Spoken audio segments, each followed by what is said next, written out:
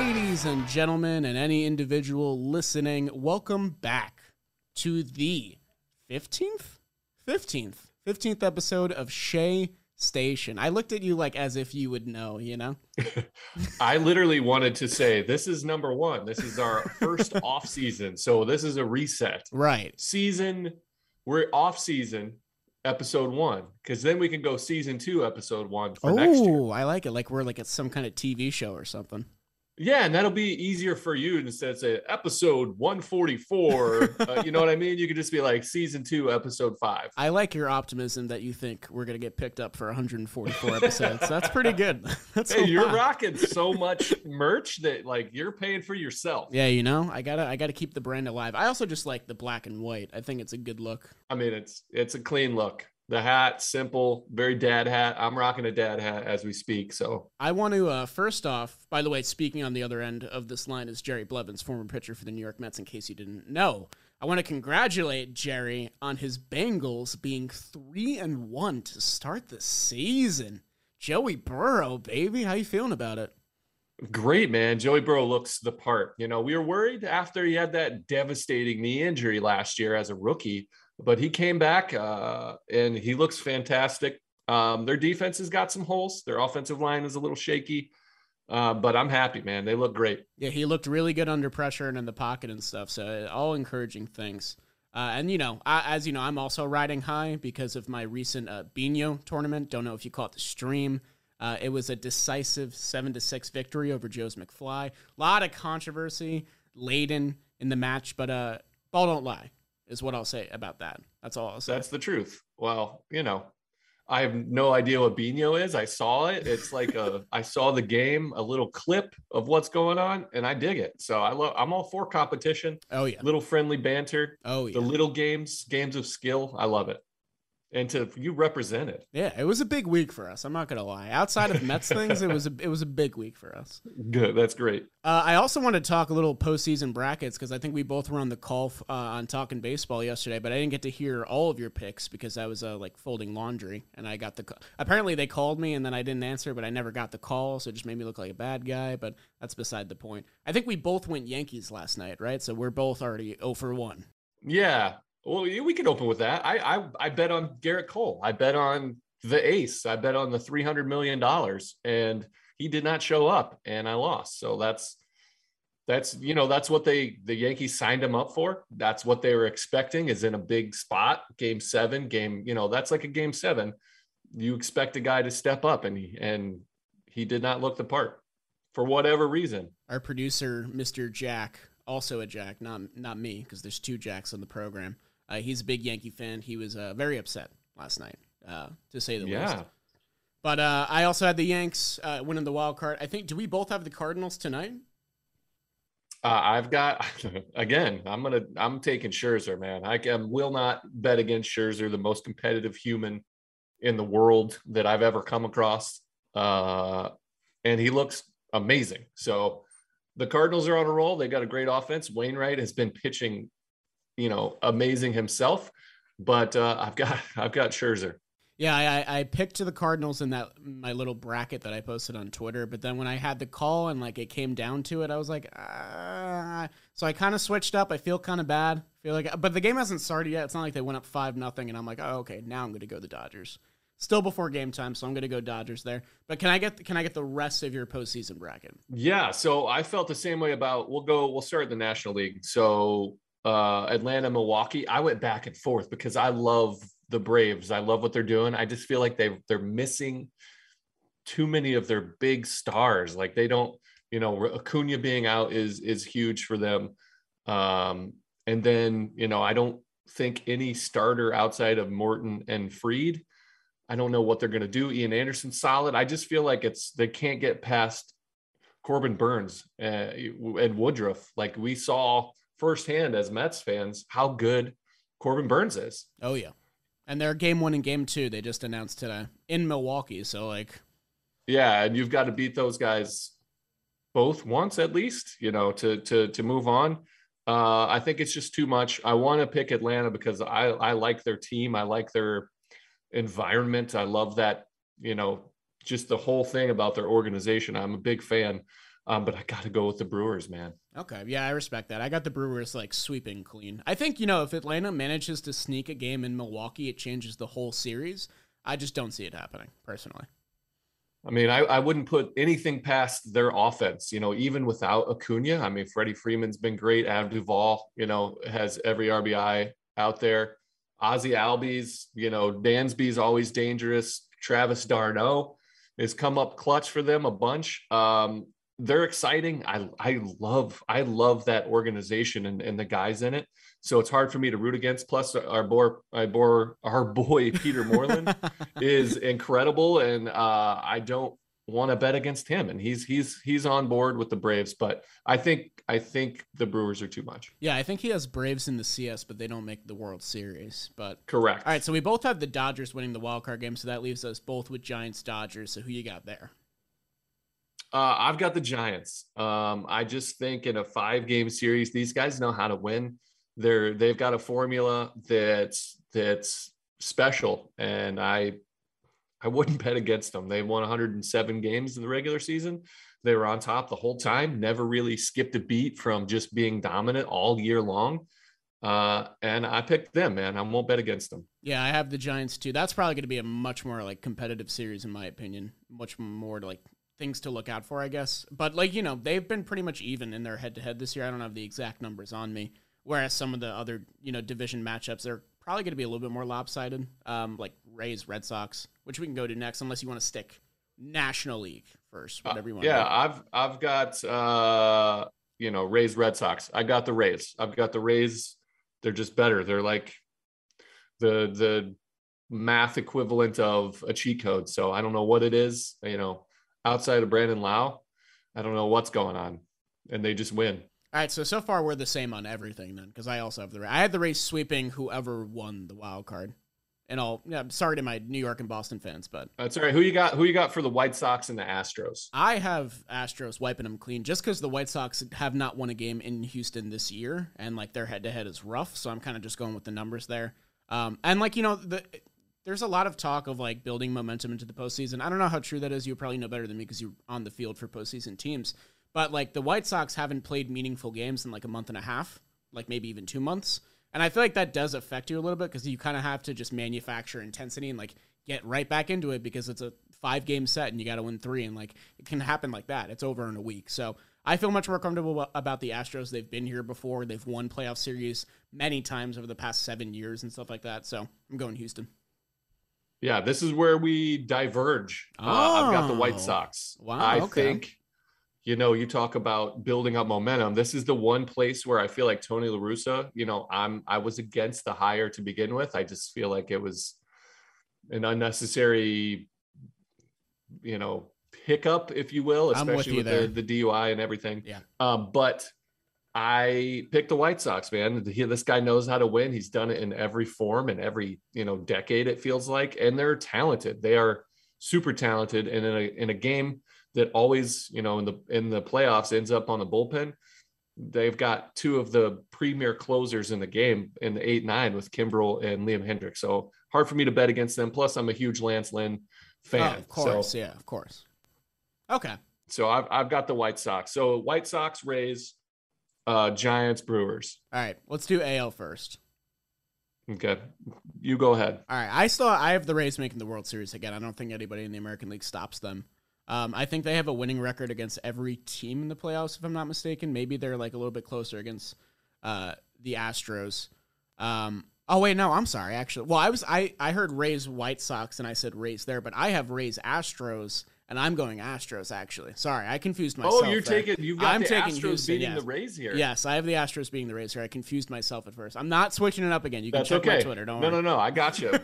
We're in the same boat here where I have the White Sox beating the Rays. I think that's kind of an upset for both of us. We have a different team besides the Tampa Bay Rays advancing to, the World Series. So I think that's huge. Interesting. Yeah, so we both have 1 and 2 in the CS. Did you also pick 2 in the National League? Seating wise? I've got the Giants. I've got the Giants over the Brewers. Okay. I have starting pitching winning championships here. I have the Brewers going over the Giants. That's Brew Crew. Yeah, but I like Giants' rotation is still good, but their bullpen is nasty. But I just think even without Devin Williams, I still think the Brewers have the edge there. And then it just comes down to your offense. And I think missing Brandon Belt is going to be fucking huge. But who knows? I think it's going to go 7 for sure. Yeah, that was for me. Not having Max Muncy was the big reason why I had the Giants pushing over the Dodgers. But I think the Devin Williams absence is going to be huge because I think they're going to push Hader to pitch more than that 1 inning, or if they don't, they're going to fill it in with a lesser pitcher. I would love to know the full story behind the Devin Williams punching a wall after a victory. After the victory, who knows? He was upset about something. Must have been something important. It's a big mistake, but I've got the Giants beating Milwaukee. I feel comfortable with Hader there just because he hasn't given up a run in 2 months. You know what I mean? Like maybe he looks great. Yeah, like you might stretch him thin, but like I think he's been here enough because this is like their 4th consecutive season making the postseason. Like they're a perennial contender now, in my opinion. And like Hader's been here enough times. He's had the heartbreak when he lost to the Nationals. So I think, he's grizzled as a competitor now, and I really think he can be that 2-inning guy. I don't know if he can do it like every night or like 4 times out of 5 in a series, you know what I mean? But I think if they need to lean on him for a big win and like a decisive game, I think he can step up to it. Yeah, I agree. I think he could do it if they need him, but I think they're going to need him every night if they're trying to win. That's true. And that's going to add up in a 7-game series.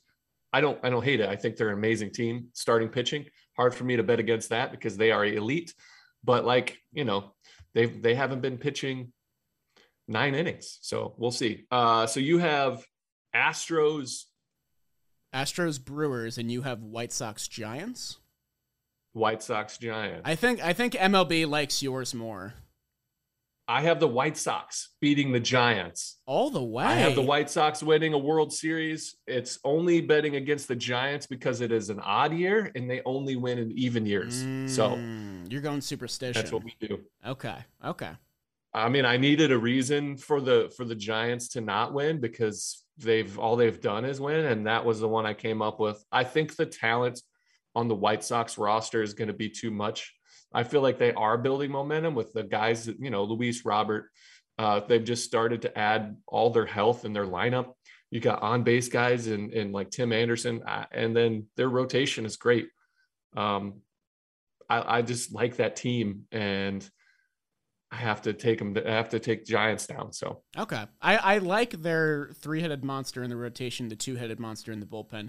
The one thing for me was just that I feel like they didn't beat up on winning teams enough, and they had those AL Central teams to kind of feast and boost up that record a little bit. But I'm saying, in the post, like it's not like they're going to be a bad team, but I don't have as much faith in them. I think you're rolling with the superstition, which I can respect, and having a manager that's won a championship before probably helps too.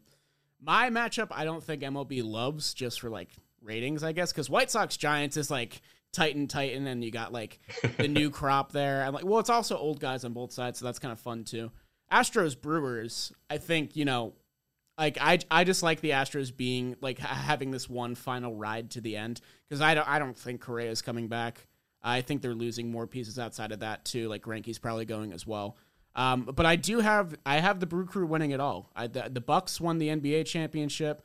The finals there, and I think it's just going to be Milwaukee's year. I don't know if it's going to be Green Bay as well. I'm not believing too much in the Packers yet, but I have the Brew Crew winning it. I'm just a firm believer in like if you have 3 ace caliber starting pitchers in your rotation, you're hard to beat in a 5-game. Well, you're impossible to beat in a 5-game set. You're really hard to beat in a 7-game set, and these guys are built to last. You know what I mean? They like all of them ate a load of innings this year. So I think they're built for October, and I'm really excited to see Freddie Peralta and see how he does because he's the one that's kind of like going to be new to a deep postseason run. He wasn't really around in their 2018 run when they got to Game 7 against the Dodgers. But like Burns, I think, he had those bullpen innings, and like now he's like the ace. He's proven himself. Woody's been reliable for them forever. I don't see anyone stopping the Brewers, but, if they get knocked down the DS, I'm going to look pretty silly. But I'm going Brewers over the Astros. Let's call it 6 games. Yeah, man, I like it personally because I'm a big Dusty fan, but I will not root for the Astros. I don't like the way Correa handled, the controversy. I'm all for getting a chip on your shoulder, but, I'm not a booing guy, but I think they deserve it full well. I need a villain. I need a villain in the end, you know? That's what I mean. If you're gonna, I like having a villain, and the Astros will play that role. It'll be fun. I like your pick. I like Milwaukee, built on pitching. It's hard to argue against that. So it'll be fun. Yeah, it will be fun. I'm looking forward to it. Last night's game was fun at the beginning, and then it kind of just turned into a blowout. But I almost forgot that this is a Mets podcast, hence the name Shea Station, and hence the Mets player and the Mets fan. So we have Mets things to talk about. I just wanted to... Let's hit the Mets stuff. Yeah, so everyone knows the big news by now in the Mets world. After 2 seasons, 2 of the strangest seasons I've probably seen as a Mets fan, Luis Rojas will not be returning as the New York Mets manager. This is now 2 consecutive rookie managers who were canned after 2 seasons. That's succeeding Terry Collins. It's been Mickey Callaway and Rojas.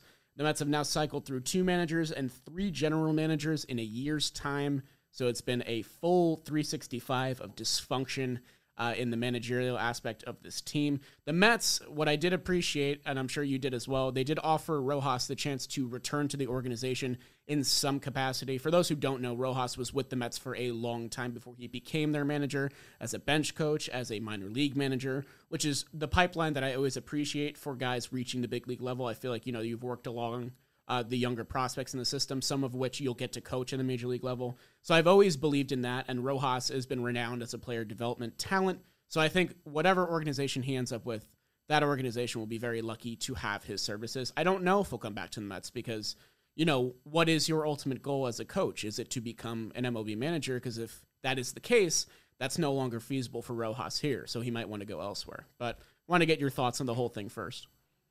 Yeah, first of all, you know, it's a big loss. Like the results weren't there, and he understands it. He handled it with grace. He said, look, you know, this is results-based industry. We didn't win. I understand. You know, so to me, it comes down to the Mets are going to lose him if he wants to be a big league manager again. He got a taste of it. He had the pandemic season, and then coming in now and dealing with injuries and, you know, whatever the case may be, he was dealt a tough hand.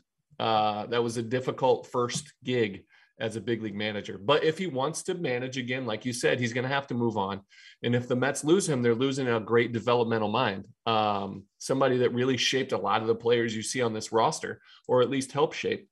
You know, so I wish him the best. I haven't shot him a text. I want to let things kind of settle down.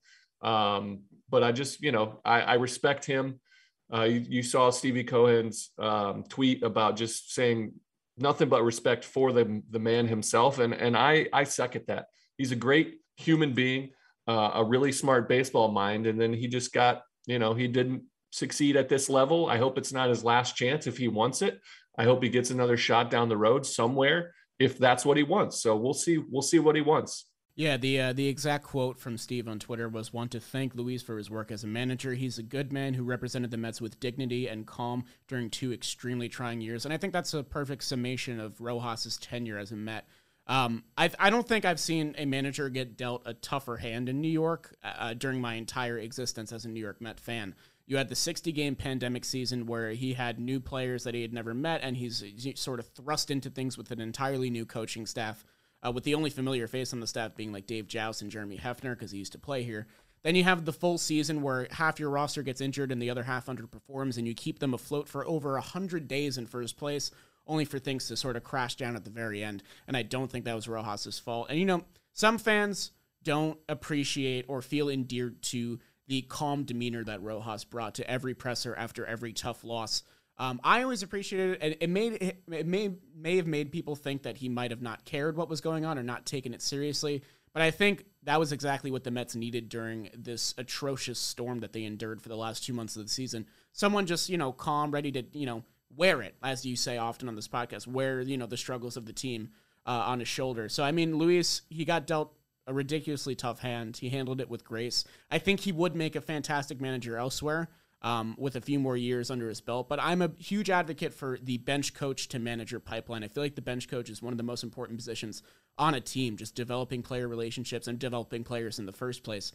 Because those are core skills that you can't really just like learn on the spot as a manager. And like, I feel like they can make or break a team at times. Yeah, I think a bench coach is basically your deputy. It's the second guy in charge.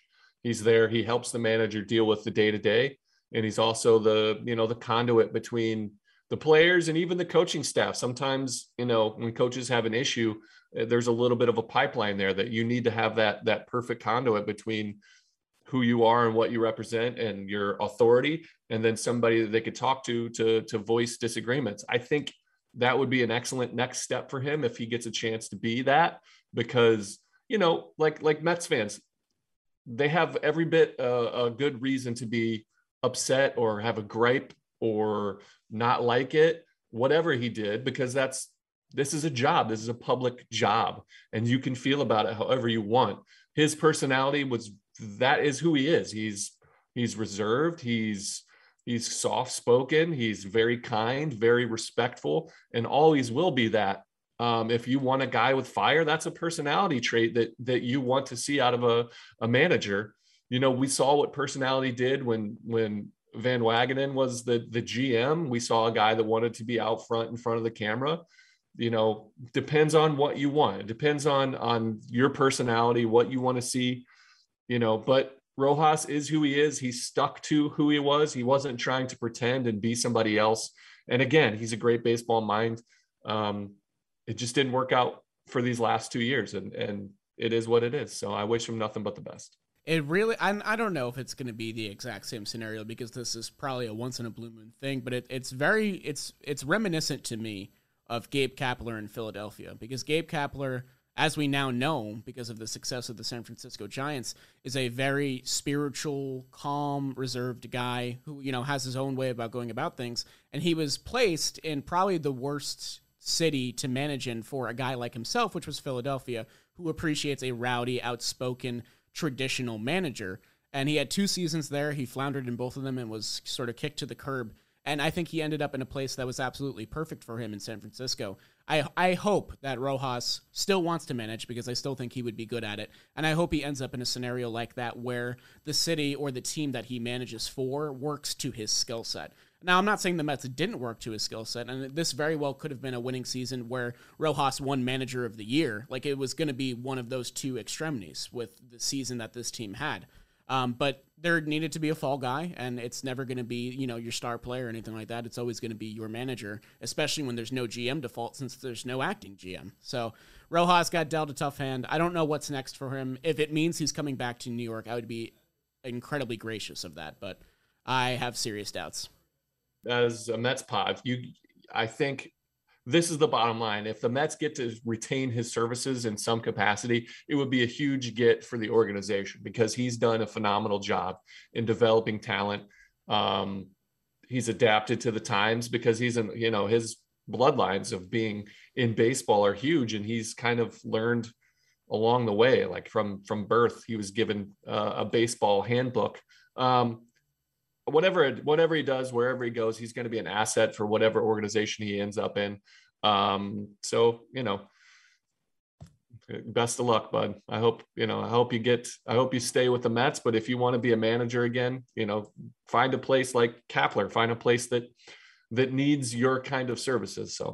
So I can tell from our tone that we're both a little dejected over this. It was kind of one of those things that needed to happen, but I'm just not happy about it at all. Yeah, man. The team didn't win. The players underperformed. You can put that on the manager. You could say he didn't motivate his guys properly. There's so many reasons that it fits. It just made sense, because we're going to get a new front office. We're going to get, go into a lot of choices, and it was best to just kind of clear the slate. And let those guys pick who they want, because you don't want to leave any excuses. He was kind of a carryover from this last regime. And now that's all gone. And so, it was a tough hand, and bottom line is the team didn't win. So you got to do what you got to do. So I was incredibly grateful to the Mets for giving him another shot when they didn't really need to after that 60-game go, because that would have just been writing him off without really giving him a chance in the first place. But yeah, you're right. We need to wipe the slate clean. We're getting a new GM. We're getting hopefully a new president of baseball operations, and by proxy, a new manager. 3 incredibly important positions to fill before you even think about personnel and filling out the roster and stuff like that. But I think what the Mets need to do here. And, you know, you could differ in opinion here, but I don't think the Mets can go forward with another rookie manager, a third consecutive rookie manager, because I feel like you might fall into a pattern there. And I've already seen pictures of Carlos Beltran, in his manager presser that have gone up. And, you know, while it would be interesting to live out that timeline that never was, I think the Mets need some sort of a guide here that has been down this path before that. And, you know, would he be considered a rookie manager? Like, I don't, because, you know, he played forever and he knows the game, obviously, but like, I don't know if I would like to see a third consecutive rookie manager. I really don't know.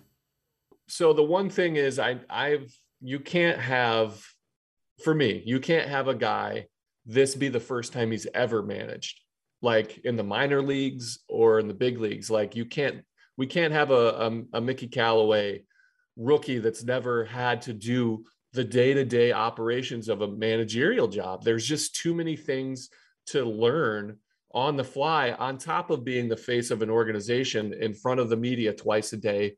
There's just too many things to learn. You need somebody that at least has been a manager, a bench coach, somebody with some experience, that all these things aren't going to be brand new, because podcasting, this isn't very hard to do.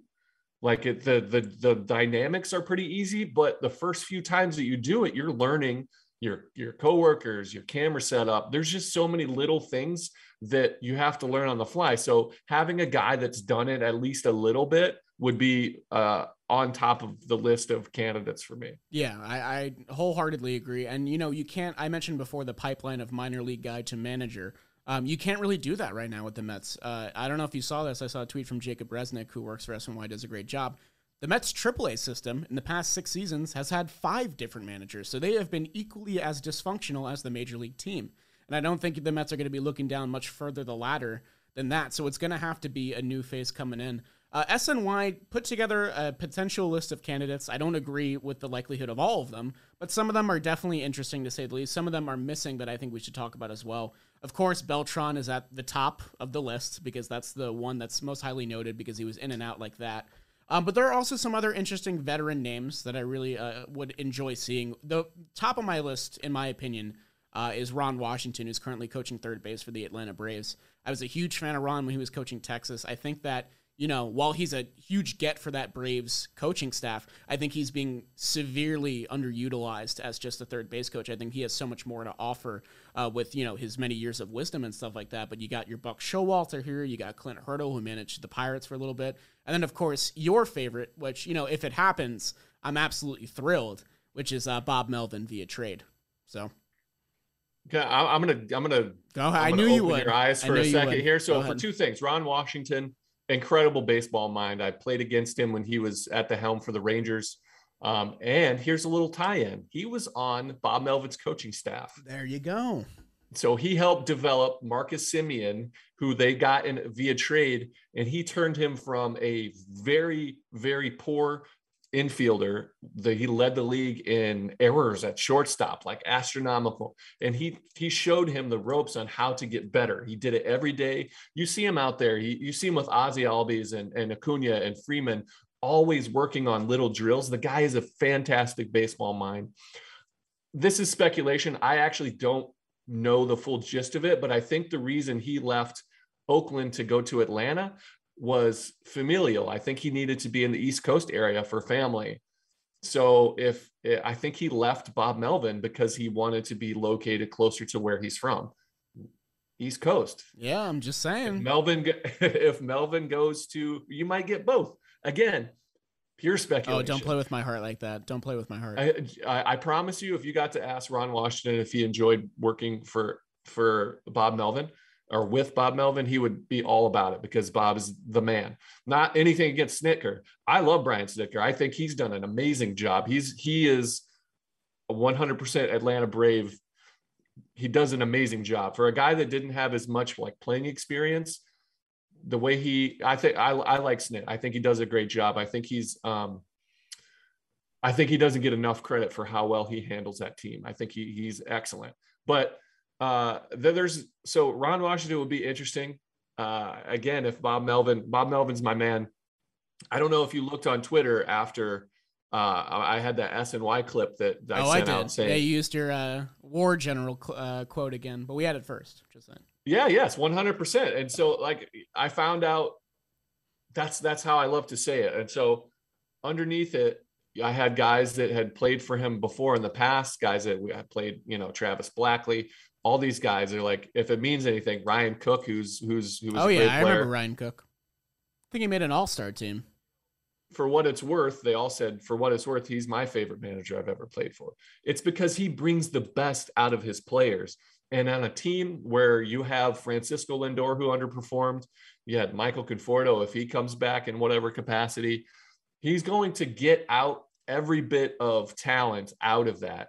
And I think he is interested in this job. So if the Mets really want him, I think they can go get him because he's tied into Oakland. You got to get him via trade.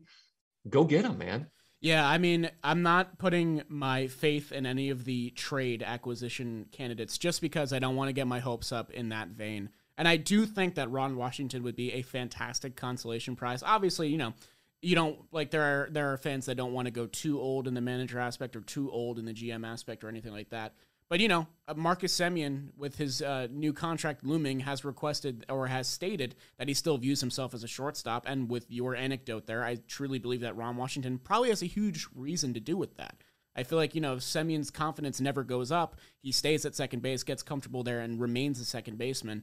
But with a coach like that, it really can, like you said, bring the best out of a player. So, I mean, when you can eliminate the doubt that it is playing defensively, that opens you up offensively too. So he was able to develop because he didn't have to focus because he knew how to get better at being a fielder. He could get better as a hitter as well because he locked in that daily routine. I think that's amazing. Can we cover a couple more names on this list? Go So for it, Carlos man. Beltran, obvious, still an option. Eduardo Perez is interesting. I didn't know that his name was out there. I would be sad if he got the job because I think he's so fantastic as a media personality. I love watching and listening to him. I think it would be great if they can get him. I don't know. I don't even know if is this just like speculation or has his name been in the hat? When he interviewed during Rojas's round and made it to the very end, but didn't get the job, and I didn't know that. it would be a very New York hire in my opinion because he is very good in front of the camera. He's a very well spoken man, and I think that he's probably one of these guys that's going to be great at relating with some of the players on the Mets roster. But I mean, I'm actually not sure. Does he have any managerial experience before? Not to my knowledge. You go ahead and you pull up the Google machine. I'm gonna go check that out. I believe he was with. How about Todd Astros. Zeal? Did Todd Zeal? He's on the list? Did he interview? Is this a thing that he wants? I appreciate the work that SNY does. I think that was them, tipping their hat a little bit to one of their employees. I don't know. Filling out the brackets. I don't know, man. I could be wrong. Who's to say? As a coach, Eduardo Perez was with the Marlins in 2011 and 2012 and the Astros in 2013. So 3 very bad seasons win-loss wise, but at least he's been on the field before at a major league level. That's definitely a boost there. But amongst these other names, Todd Zeal doesn't really jump out to me. No slack on Zeal. I think he does a good job on SNY. And that's just because of where my mentality at in terms of like what I want out of a manager. But you got a couple interesting names here. You got John Gibbons, who was managing those really successful Blue Jays teams in the mid-2010s. Buck Showalter, who's part of those successful Orioles teams. He's been an analyst for a little bit now. And this was brought up on Talkin' Baseball, I believe, by Jimmy. And I thought it was a really interesting point because if you see Dusty Baker of the Astros or Tony La Russa of the White Sox go to the World Series, does that influence your mentality towards hiring a veteran manager at all? Like, do you think that weighs on the conscience of the front office? I think it does. I think, but they got especially Dusty. He got handed the reins of a very well-oiled machine on their on the down of their peak. He's getting guys at the end, but it doesn't say anything bad about Dusty. Dusty had a Giants team. He had a Reds team, he had the Nationals. So he's won. He's a winning coach. I really like Dusty. Talking to Jay Bruce about his days in Cincinnati, when we played together. I like Dusty. I like what he brings. He brings a winning attitude. I have no interaction whatsoever with La Russa, but I think it shows you that a guy that knows how to handle a team when given a team with a core together, because the Mets have their core, at least, you know what I'm saying? They have their guys. They have the best pitcher in baseball. They got one of the best position players in baseball with Lindor. They've got Nimmo, McNeil, Alonso, one of the power hitting, premier power hitting guys in the game. They have that core. And then you can put a guy that knows how to handle those personalities in charge. I think it means something. It might just me being an old guy and saying, being old helps, but it is what it is. And like whether or not you agree, because I feel like we're sort of on the same page in that regard. Whether or not you agree, I don't think the Mets can afford to fall into a pattern here because, one time, okay, you made a mistake, whatever. 2 times, okay, you wanted to try out something. It didn't work in consecutive times. 3 times, now you're falling into a pattern. And if it's a 2-year stint again, it's just gonna waste seasons of Mets baseball that we could be capitalizing on. And a big thing for me, player-wise, coaching-wise, even front office-wise, is getting guys that have been to the dance before, getting guys that have been in postseason games, have been in that atmosphere, because you can marvel at it all you want, but I was watching the AL wildcard game last night, and that game was like no game in the regular season. It was different. The crowd is different. The atmosphere is different. The coverage of the game is different. And because of that, you will be influenced by it, whether you're a player or a coach. And I think you need a guy that's been there and can handle the pressure and can also calm down the players who may be going to the postseason for the very first time. So, I see a lot of fun, younger and newer candidates here, especially Eduardo Perez. I don't think I'd be too upset with that hire, especially because he's been on the field before. But my heart is going towards these guys that, Ron Washington has been to the World Series. Clint Hurdle has been to 3 wildcard games. Buck Showalter has been to the ALCS. That stands out to me so much more.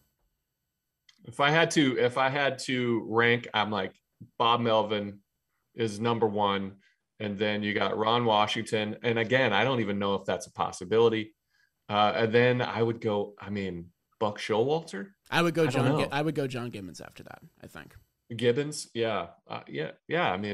I don't know. I don't know until they start interviewing guys and really publicly saying who's on their list, or at least I think it would be, this is a rare for me. I don't think you should leak information at all as an organization for the most part. But if you want Bob Melvin, leak it out there. Say, hey, we would love to, start talking to the A's. That puts a little bit pressure on Oakland to be like, oh, well, if you want money, this is what you guys always complain about, or you want prospects, let him go, let him interview.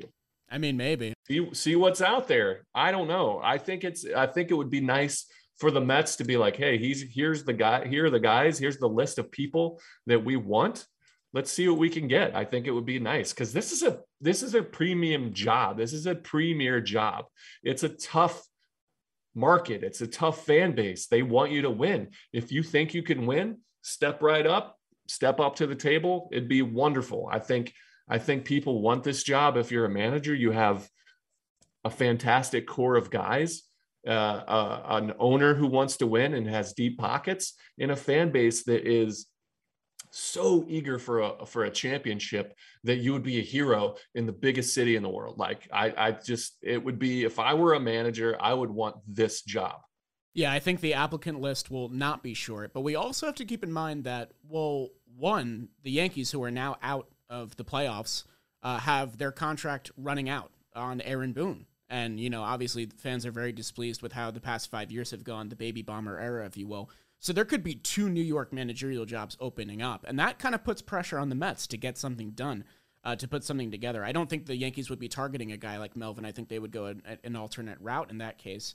But yeah, there is certain pressure to get this right. But again, this manager hire, as fun as it is to talk about, it will not be decided before a president is appointed and then a GM is appointed. Because I think they want those guys to pick their own and kind of form the front office their way, because the Mets haven't had that in a while, where they can kind of just build from the ground up and completely get a clean slate, a fresh start. So we'll be speculating for a while. I'm hoping that there is leaks, and there usually is with how New York does things. But top of the list is going to be getting the president of baseball operations. And the guy that me and you obviously both want is Billy Beane. And Billy Beane commented on the speculation for the very first time earlier this week. He said that he didn't want to lend credibility to it. That's a quote. And he said, again, it's all press reports.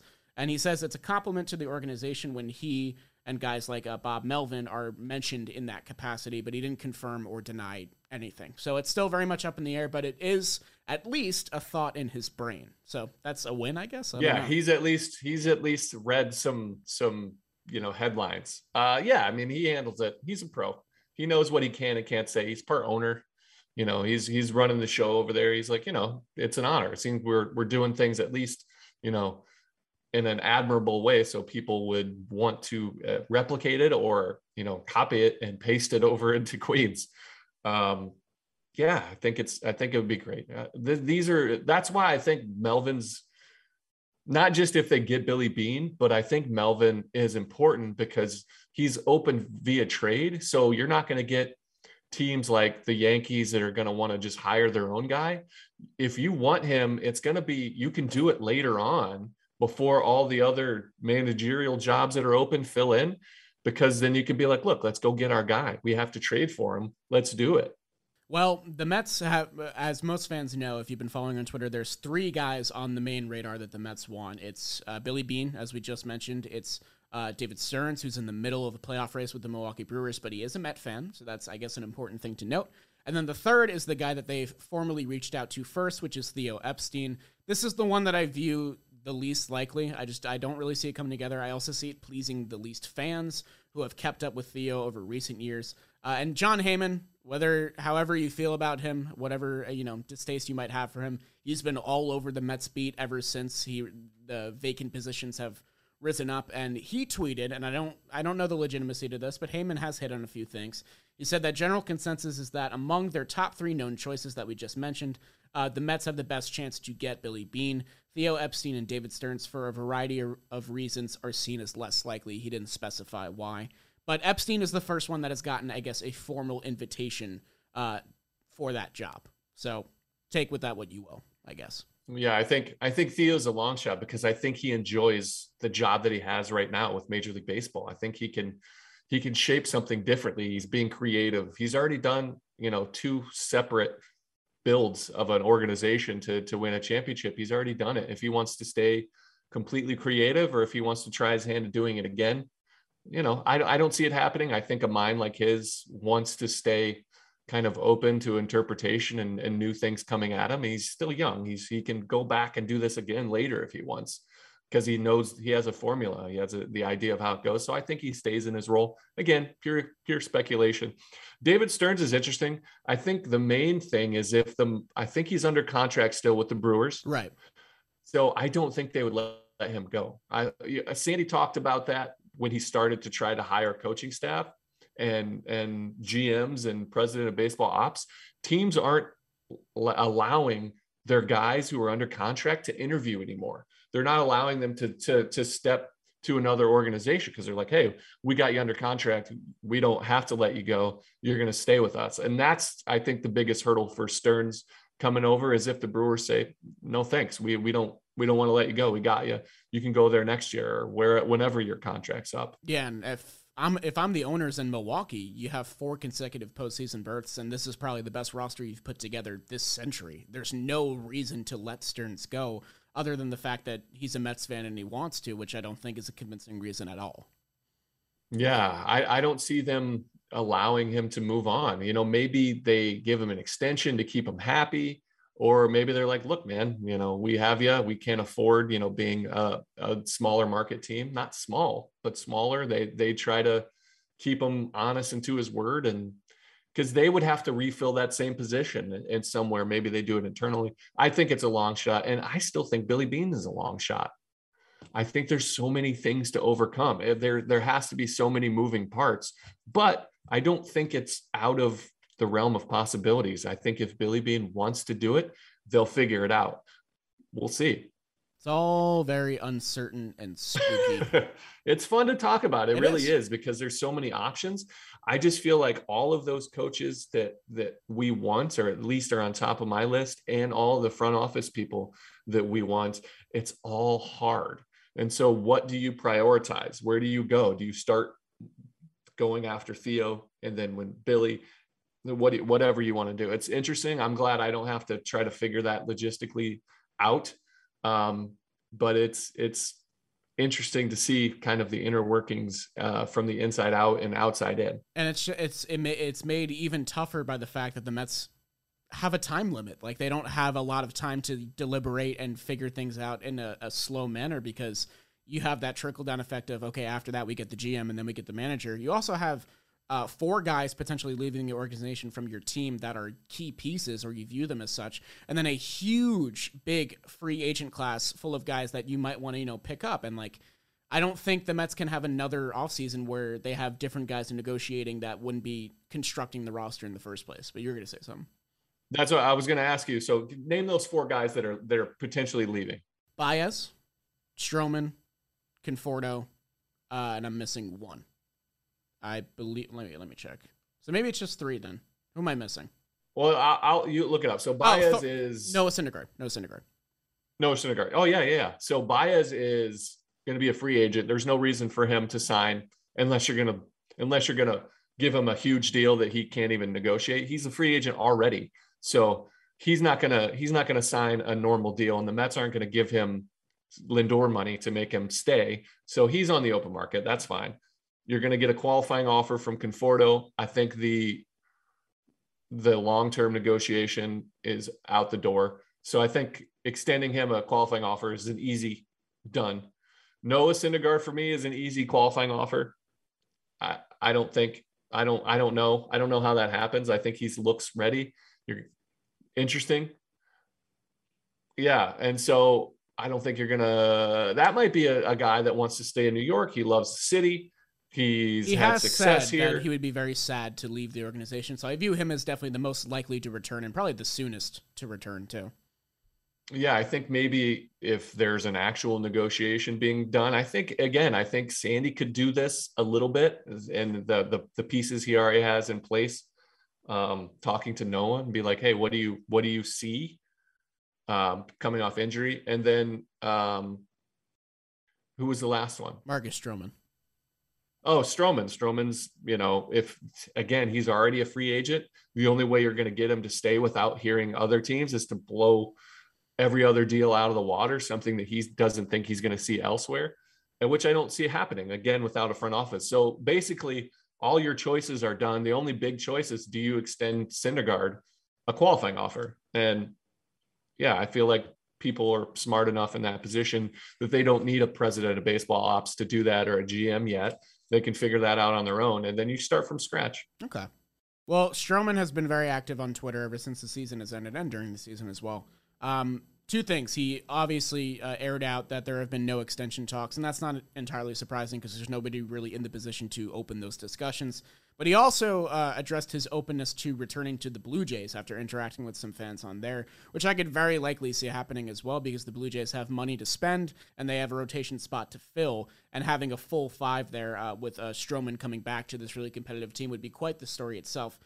It would be a loss for the Mets for sure, but there are tons of starting pitcher options on the market that we have discussed and will probably continue to discuss in future episodes. But I wanted to keep this episode sort of front office based, because that is the first step of the Mets' long offseason that's coming up for them.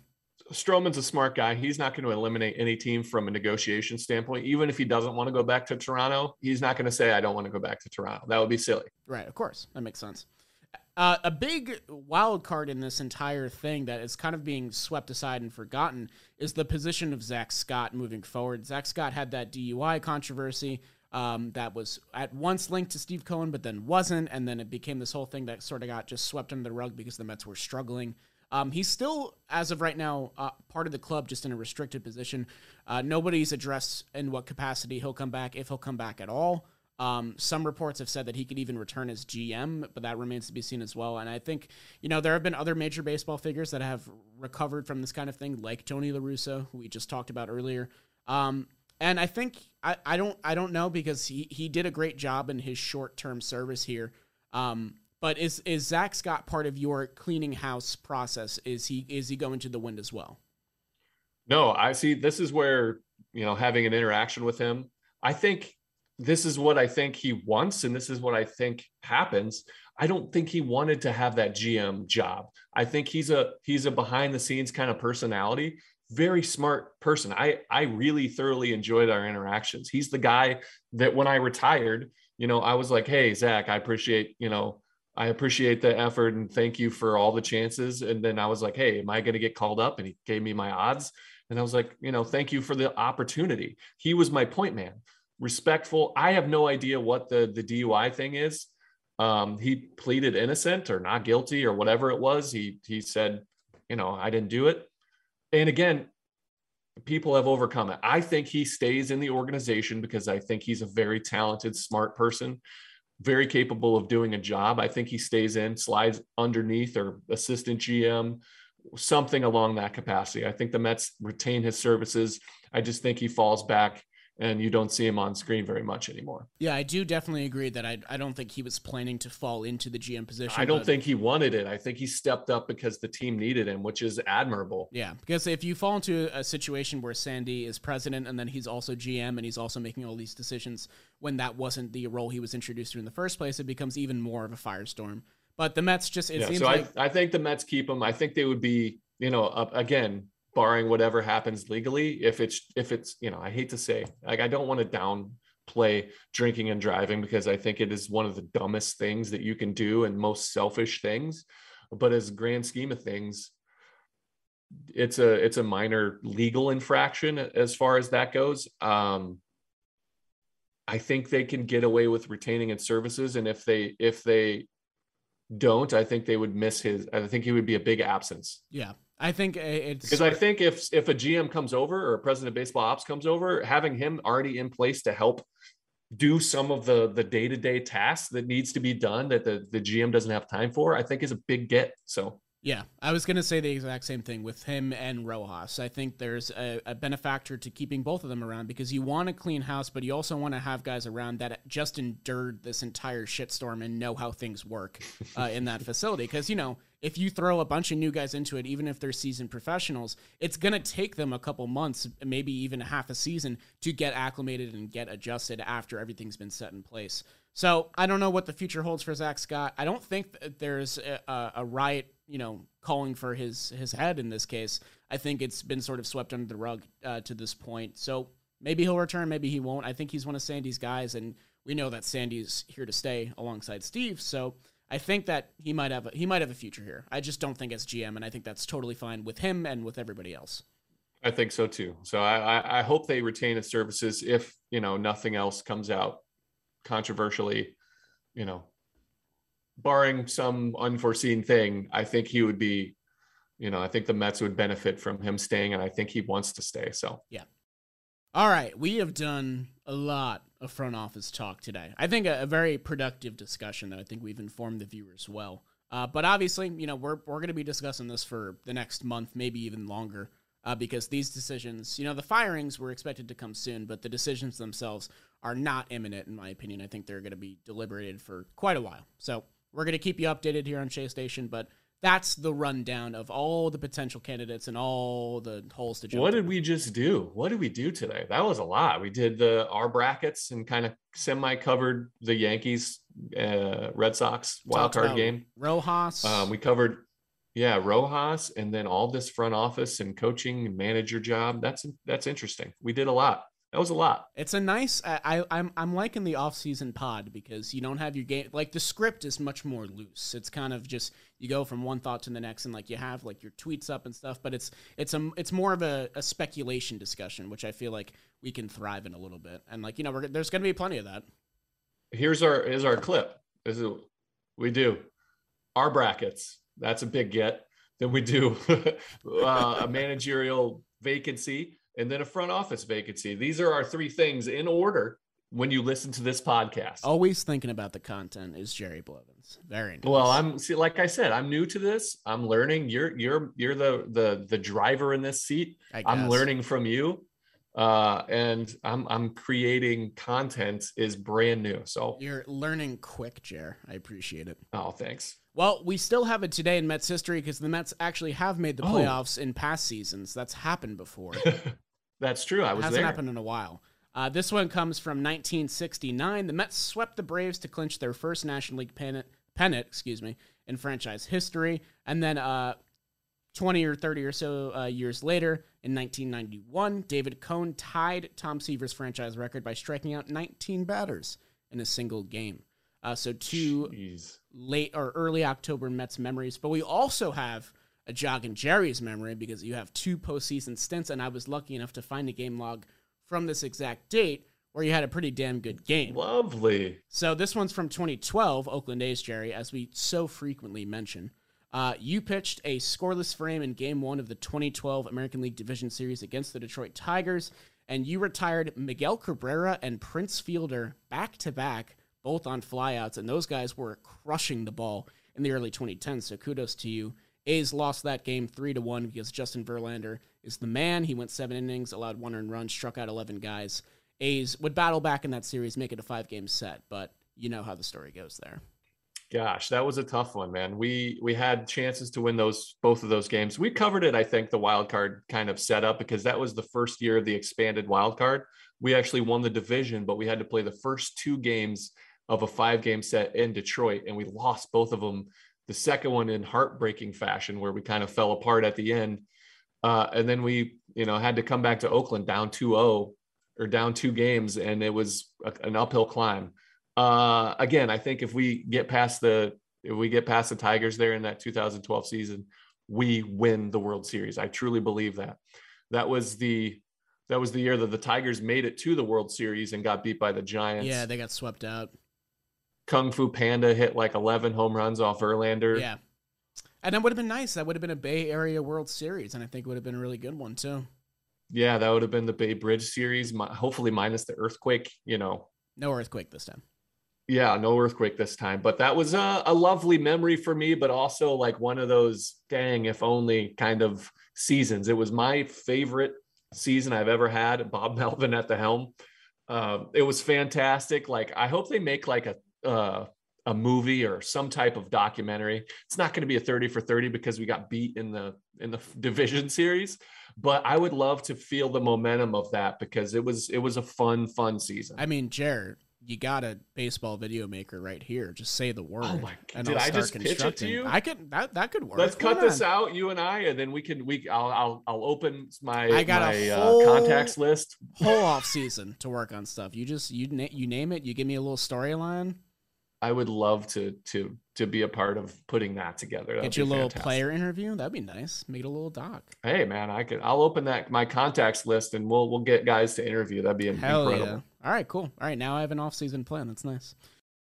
Brought to you by John Boy Media. Brought to you by John Boy Media, of course. You did steal my closer there. I was gonna say the man that managed that team was, of course, Bob Melvin to close the show, but he stole my thunder. As he always does. Whatever. Again, this is content creator newbie here. I jumped the punchline. It's all right. Seasoned veteran at this point. Come on. All right, guys. Ellis, hold on. I want to. Oh yeah. Come here, buddy. Come here. That was a crazy bark. Yeah, that was my dog sitting at the front, but I had heard my little man run down the hall. Oh, what's going on? Hey, man? we're recording right now. Can you say hi? Can you say hi? You can't hear him, but say hello. Hello. What's this gentleman? What's this gentleman's name? This is Ellis. Hold on, let me turn off my. Here we go. Can you hear me? I can hear you. Yeah. I can't hear you anymore. It's a shame. Oh well. That's all right. Well, this is how we end it. We missed it. It's okay, Ellis. Thank you so much for making an appearance, man. Appreciate it. 1 second here. We got this. There you go. Sound. If you're closing out, I apologize. No, you're good. You're pleasing the people with this. It's been we haven't seen a Blevins child yet. It's been far overdue, in my opinion. Far overdue. There we go. I'm back. You can hear me? You're back. We're okay, good. Sweet. Well, Ellis, thank you for joining us for the very end of our show here. Got it. So you're welcome, buddy. You're welcome.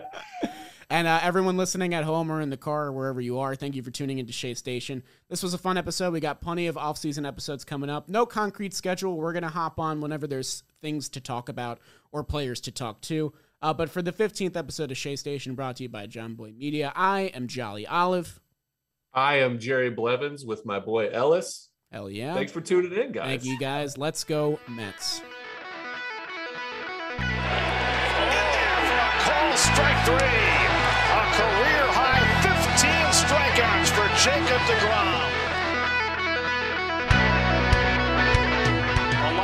goes left.